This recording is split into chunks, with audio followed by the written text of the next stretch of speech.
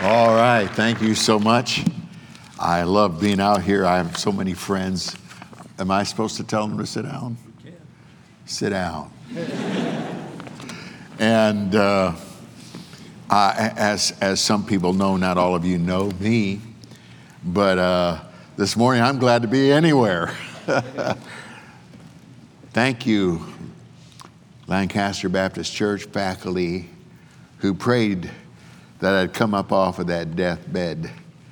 And if you don't believe in miracles, I must be a mirage. I was on Christmas Day 1 year ago. I was put on a COVID ventilator. They said I wouldn't live. If he comes off in 3 days, he's got a chance. 7 days later, my eyes were so closed, I was still on the ventilator, not breathing on my own, and they said, I'm not going to make it. I was on that ventilator for 9 days, and then God opened my eyes. And God does everything on purpose and for a purpose, amen. I was in the hospital for 7 weeks. When I got out, I was still walking and wobbling on a walker. I was not able to return to the pulpit, but about 3 months into that, I returned part-time, preaching just one message a week, and then 2, and then 3, Dr. Getch, and I got stronger and stronger. And I want you to know that this morning, I'm as ready to run a marathon as I was before I got sick. You can take that for what it means. I haven't run a marathon since I was your age, and I love to go to the coffee shop and watch students, Dr. R, and it brings back memories, and Dr. Getch and I go back far enough together. We studied a few hours together, and Jack Treber and others that were in our course, Doug Jackson. But in our graduate year, we always Hebrew, the language of Hebrew. Hebrew was an hour after chapel, so we all scheduled, those of us who are serious in passing that course, we scheduled that hour free, and we go 5 days a week, and we quiz each other over coffee. Quiz, go over the vocab. It was a 5-day course, and there were 4 of us. And out of 36 graduate students, 1/3 of them flunked.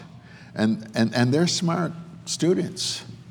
And there were 4 that aced the course. Guess which ones? The ones around that table, Dr. R. So the coffee place, the moral of this is the best place to study is the coffee shop. Amen. Amen. But thank you for your prayers. And I am mostly back. I do have an occasional COVID cough. My memory, I don't know if it's because I'm 71, Doc, or if it's just because there's a little bit of leftover COVID, but it's fun blaming it on COVID. But I'm back, and for a reason, and when God's ready, I'll make the exit the next time, amen. And I'd just soon be absent from this body anyway. It's wearing out fast.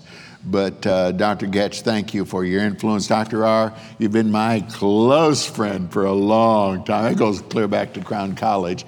Am I allowed to say that word here? Crown College. And we met on a porch in a couple rocking chairs. 45 minutes later, we were best friends, and we've been in contact every weekend since. I really prayed about what I would preach this morning, and I do enjoy preaching that camp meeting style once in a while. But I am a Yankee, so I'm not really good at it. By the way, if you think it's chilly, at my house it's 1 degree. So thank God this morning for the little things, amen. If I wanted to, when I came back to life, so to speak, I understood more than ever in my life, life is short, and you only have a certain amount of time to get things done. And preachers our age, We need to leave something for the next generation. We do, whether it's in preaching or writing, and I have books like some do. If I were to write one more book, and I'm not going to do that, I've got 4, and that's taxed my mind enough. But if I were to write one more book, I would have to steal a title of a well-known book. You may not know of it, but years and years and years and years ago, there was a book written, Things I Have Learned. And it was about the life of Bob Jones Jr., I think. I don't know if it was senior, but I think it was junior. Things I've Learned. And that's what the book was about. And that's what I would do. But I'm not led to write that book. Thank you, Jesus. But as I began to pray, I understood it was important for me to give you something that you need more than me just beating you up from the Word of God. Something I've learned, and this is what God spoke to me about. I call this a grand and glorious opportunity. And in 1 John chapter 4, verse 20, it says, if a man say, I love God, and hateth his brother, he is a liar. For he that loveth not his brother whom he hath seen, how can he love God whom he hath not seen? The majority of us will suffer adversity at the hands of an enemy. And maybe once, more than once in your life, probably more than once in your life. All human leaders, and God's called us to be leaders on different levels, whether you're a preacher or a preacher's wife, but whatever. All leaders have enemies once in a while. It's hard for you to even move in the Lord's work without aggravating somebody. But I have found that followers will have some enemies too. And even the mentally challenged will have enemies, people who just can't stop mocking their inabilities, which I think is a crime to mock somebody with limited abilities like that. But isn't it marvelous that God promised us that when we have enemies, He's still going to continue to prepare a table in the presence of our enemies, so to speak. When I was in the hospital, don't look at me now, but when I was in the hospital, I lost 60 pounds. 60. And when I came home, if I had one boiled egg a day, that was enough. When a Baptist preacher starts feeling better, he starts eating again. Those 60 pounds just crept up 1 pound at a time, Dr. Getch. And here I am again, right where I started. So I don't know if that's good or bad, but I'm feeling pretty good. And I enjoy eating, but I enjoy serving God more than eating. Enemies are no fun. Enemies are not just people or someone that doesn't like you. They despise you. They despise you. And in other words, they hate you. There's always those deception of believers who justify their hate, and they know the Bible says, well, we need to love somebody, because everybody, because that's what God tells us to do. So this is what they say. Have you ever heard someone, I love them, I just don't like them? That's not possible. That is not even true. I love them, but I do not like them. You cannot love whom you do not like. Enemies will twist everything you say.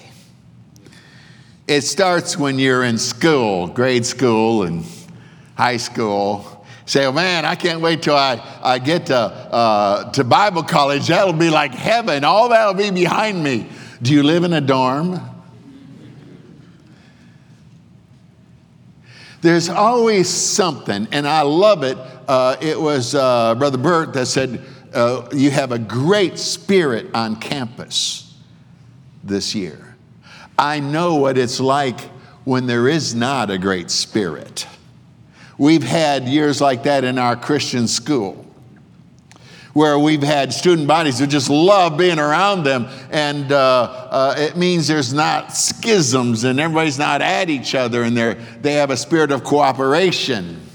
But we've had school years, our school is about 22, 24 years old, I don't know, where it wasn't a nice year, and I was glad that the year came to an end, because there are always people that the devil works on and commissions them to make everybody else's life miserable. Enemies will twist everything you say, and then they turn around and believe what they said. Enemies will misrepresent everything you do and then believe it. They will and they are very good at this. They always know exactly what the motivations of your heart is, and they're glad to misrepresent that. Oh, I know why they do that. I know why they do this or that. And they turn around and believed it.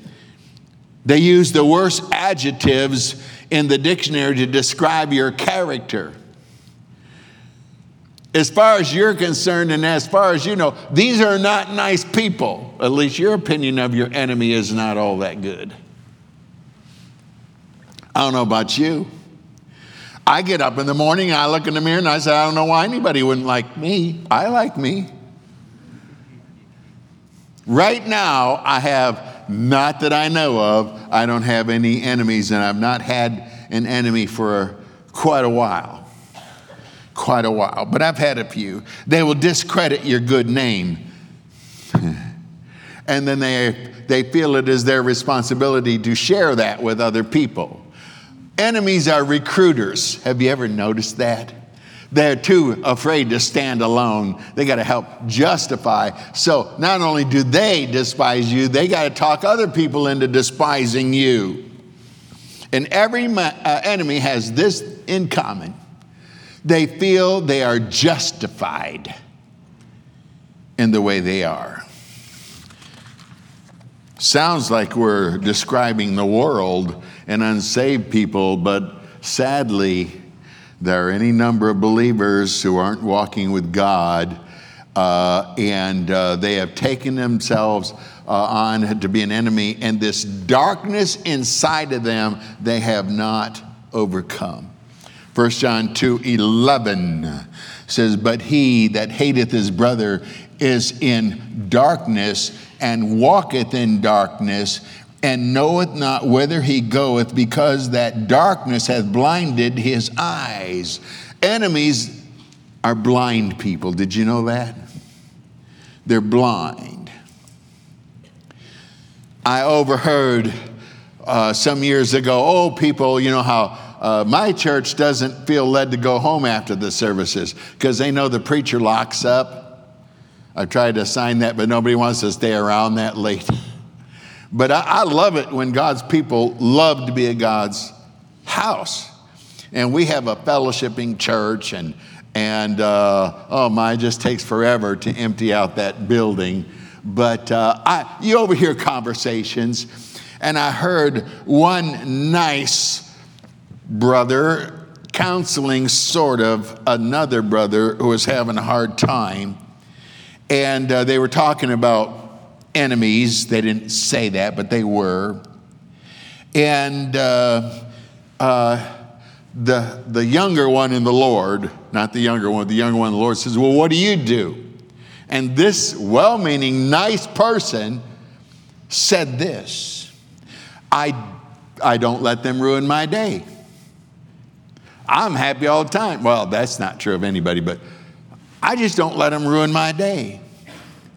I ignore enemies. Well, the problem is this, and this is what I want to help you with this morning, and I hope you will remember this till Jesus comes or until you leave. To ignore enemies is to ignore the instructions of Jesus Christ. To ignore your enemies is to ignore the instructions of Jesus Christ. Nice people are sometimes wrong too. So I have 5 things I want to give you, but the overall idea is going to be making enemies your friends. Making friends out of enemies, because that's what God wants us to do.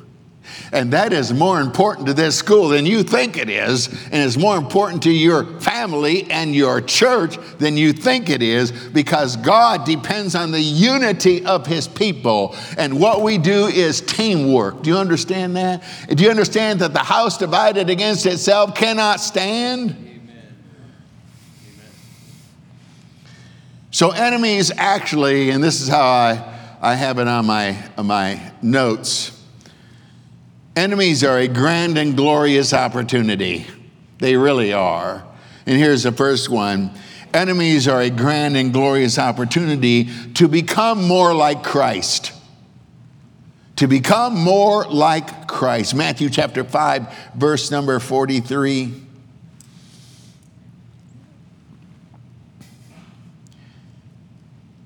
Ye have heard that it hath been said, thou shalt love thy neighbor and hate thine enemy.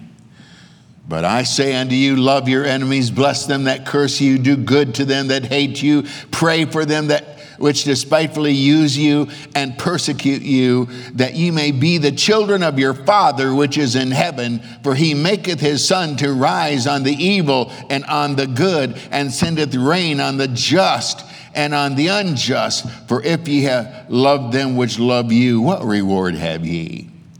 Do not even the publicans the same? And if ye salute your brethren only, what do ye more than others? Do not even the publicans so?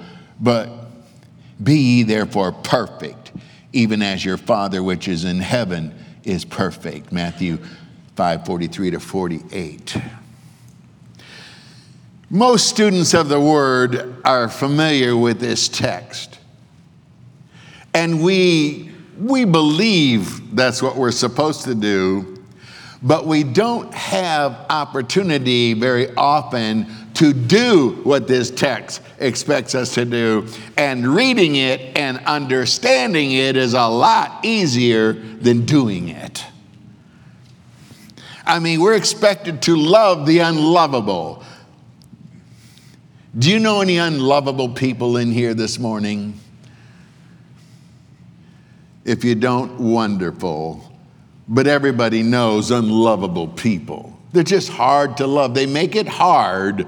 They're not very nice.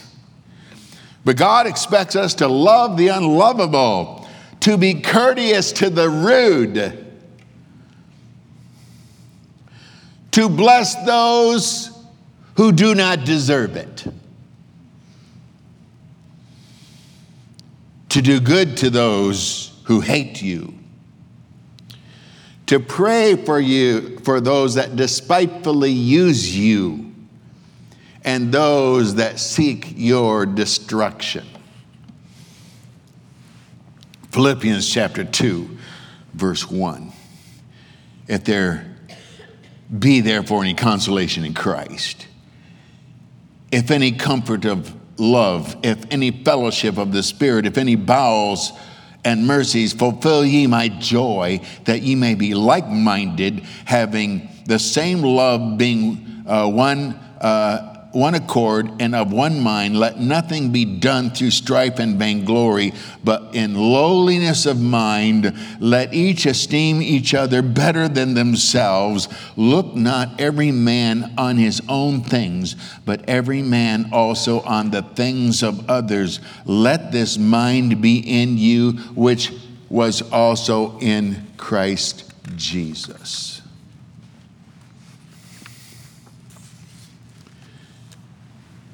The Lord is not instructing us to avoid our enemies just so they don't ruin our day. God has instructions for us to ultimately make that enemy our friend. And by the way, after these many years, Brother Getch, in ministry, I can tell you this works. I don't have an enemy, as far as I know right now, because I've worked at it. And when I see one developing, I go right into the God mode here, this instructions, and I start praying for them and loving them and doing things for them. And I refuse to become offended no matter how rude they are to me. And it works. It may take a while, but in time it will work. And I tell you that unity in this student body is important in all capital letters, no exceptions. So the Lord is instructing us to do these things. He knows that you are too weak in the flesh to do it. He knows that it is unthinkable to even want to do it. I mean, who wants to be around somebody like that? But God says, that's okay, I understand. I'm going to help you. I'm going to help you. You will never have as many enemies as he did while he walked this earth. Never. And I never have either. But God says, he says, I can help you. I want to help you. Romans chapter 12, verse 20, therefore, if thine enemy hunger, feed him. If he thirst, give him drink. For in so doing, thou shalt heap coals of fire on his head. Be not overcome of evil, but overcome evil with good.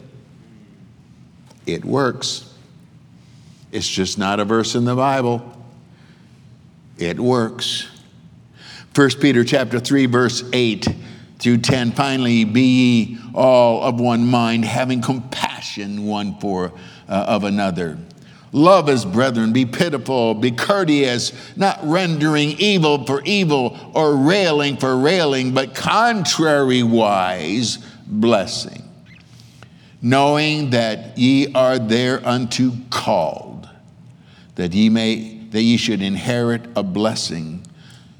For he that will love life and see good days, let him refrain his tongue from evil and his lips that they speak no guile.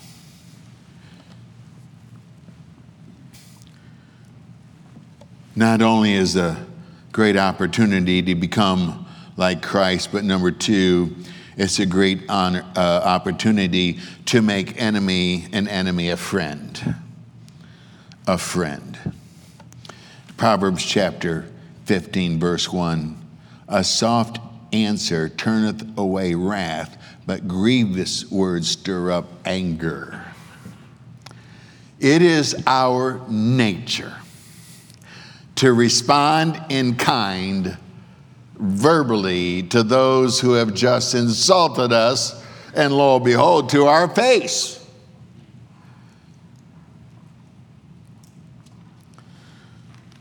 A thousand varieties of the phrase, well, you aren't so great either. It is so natural to us to respond that way to someone who is assaulting us in one way or another, but that is not Christ, that is not godly, and that is not God's plan. And you are not helping that person to become more like Christ by being like them. When you have enemies, you now have a ministry to people who need the light of the scriptures. And they just need joy back. You know, truthfully, enemies really don't enjoy being enemies as much as they claim. They're just being proud, arrogant, and spoutful, but inside they're miserable.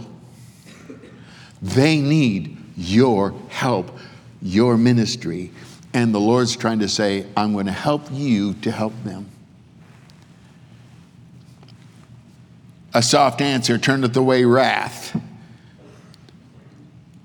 Boy, every pastor knows that. My door is open to everybody. And sometimes people come into my office that are not happy campers. And they say things that are not nice, and they say things they ought never to say to the pastor or any other man of God. They're angry. By the way, anger will cause you to say things you should not say, things that ought not to be said, things that are not true, and if you're angry enough, it'll cause you to say things you don't even believe are true. That's why anger resteth in the bosom of fools. Anger will make a fool out of you.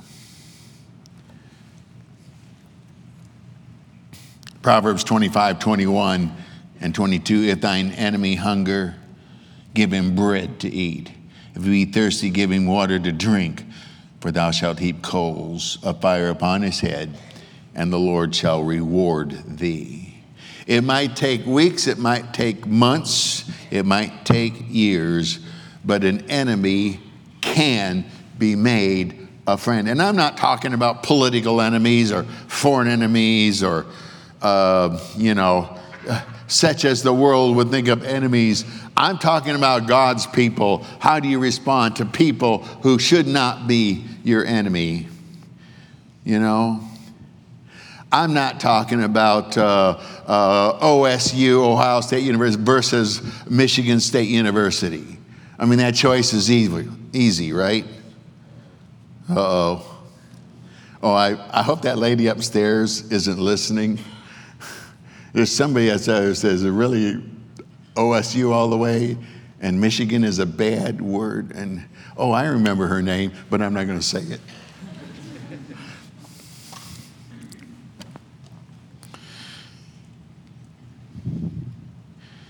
The longest it ever took me was 2 years. There was a man that left our church that despised me, discredited me every opportunity he had, and I knew it because, feedback can come. And I thought to myself, this man is so miserable because he doesn't have the joy of the Lord. And you can't have the joy of the Lord feeling like that towards a brother. And I worked and worked on it and worked on it every time I saw him at Walmart. Now, I hate Walmart. Amen. It's hard enough to find stuff in there, and then they have to change it around every 2 weeks. And Walmart is not for men anyway, because it's for women shoppers. They want to look at everything. My wife can shop all day with $1 in her pocket. I'm glad that we have another one in our town, Walmart for men. Do you have one of those out here? Some people call it Bass Pro. Now, I could wander all day in there with $1 in my pocket. And we have a beautiful one in our town. Anyway, I actually have a COVID minute, and I forgot why I brought that up even. I would see him from time to time in the store, and I'd greet him in such a warm, enthusiastic way. I'd ask about his wife and his children, and like he was my long-lost friend. My secretary, who was in heaven, the one at that time, used to say, I don't understand how you can treat people so wonderful who treat you so horribly. I said, I can't afford not to. Number one, I don't want to live like them. Number two, I need my own sins forgiven. And number three, there is a reward in doing God's work in God's way. And when you truly love people, it means loving the unlovable too. 2 years later, he became my friend again. 6 months later, he died of cancer. I'm glad he went to heaven with that off of his heart and off of his mind, and mine too. You think you got tomorrow? You've heard 10 million preachers say, you don't know if you're going to wake up tomorrow. Well, I'll tell you what, one morning I just about didn't. I'm sure there are some people in here. Brother Weaver, Toby Weaver, he's older than Moses' uncle. He could drop dead. He could drop dead at any minute. I knew him when he was a lot younger. We knew him when we were both a lot younger. Dr. R was never a lot younger.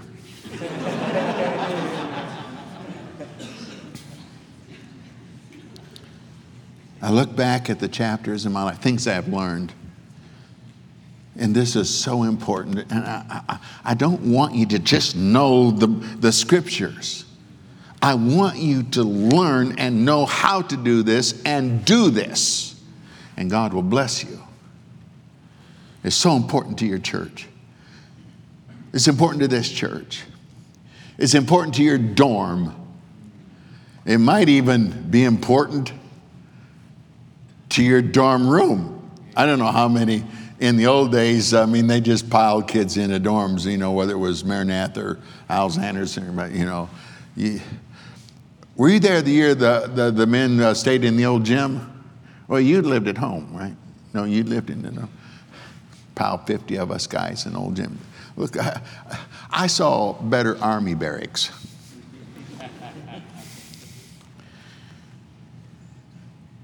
Enemies, number 3, is a grand and glorious opportunity to strengthen the church of the Lord Jesus Christ.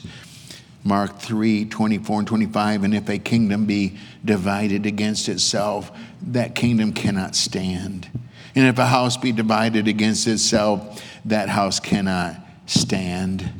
Romans 12:18, if it be possible, as much as lieth in you, live peaceably with all men. God's work on every level is teamwork. He needs builders, not dividers. He needs contributors, not assaulters. He needs people like you to make this work here for the glory of God. Teamwork is so critical. You need to strengthen your dorm, strengthen your college, strengthen your family, your home church. 1 Corinthians 12:25, that there should be no schism in the body, but that the members should have the same care one for another. Lastly, and then I'm done, enemies are a grand and glorious opportunity to be peacemakers. God loves peacemakers. Matthew 5:9, blessed are the peacemakers, for they should be called the children of God. The reward is eternal. The reputation is earthly. Do not pass up the opportunity today to fix something with somebody. It's important to God. It's important to the school. It's more important to your family at home. Fix it. God will help you.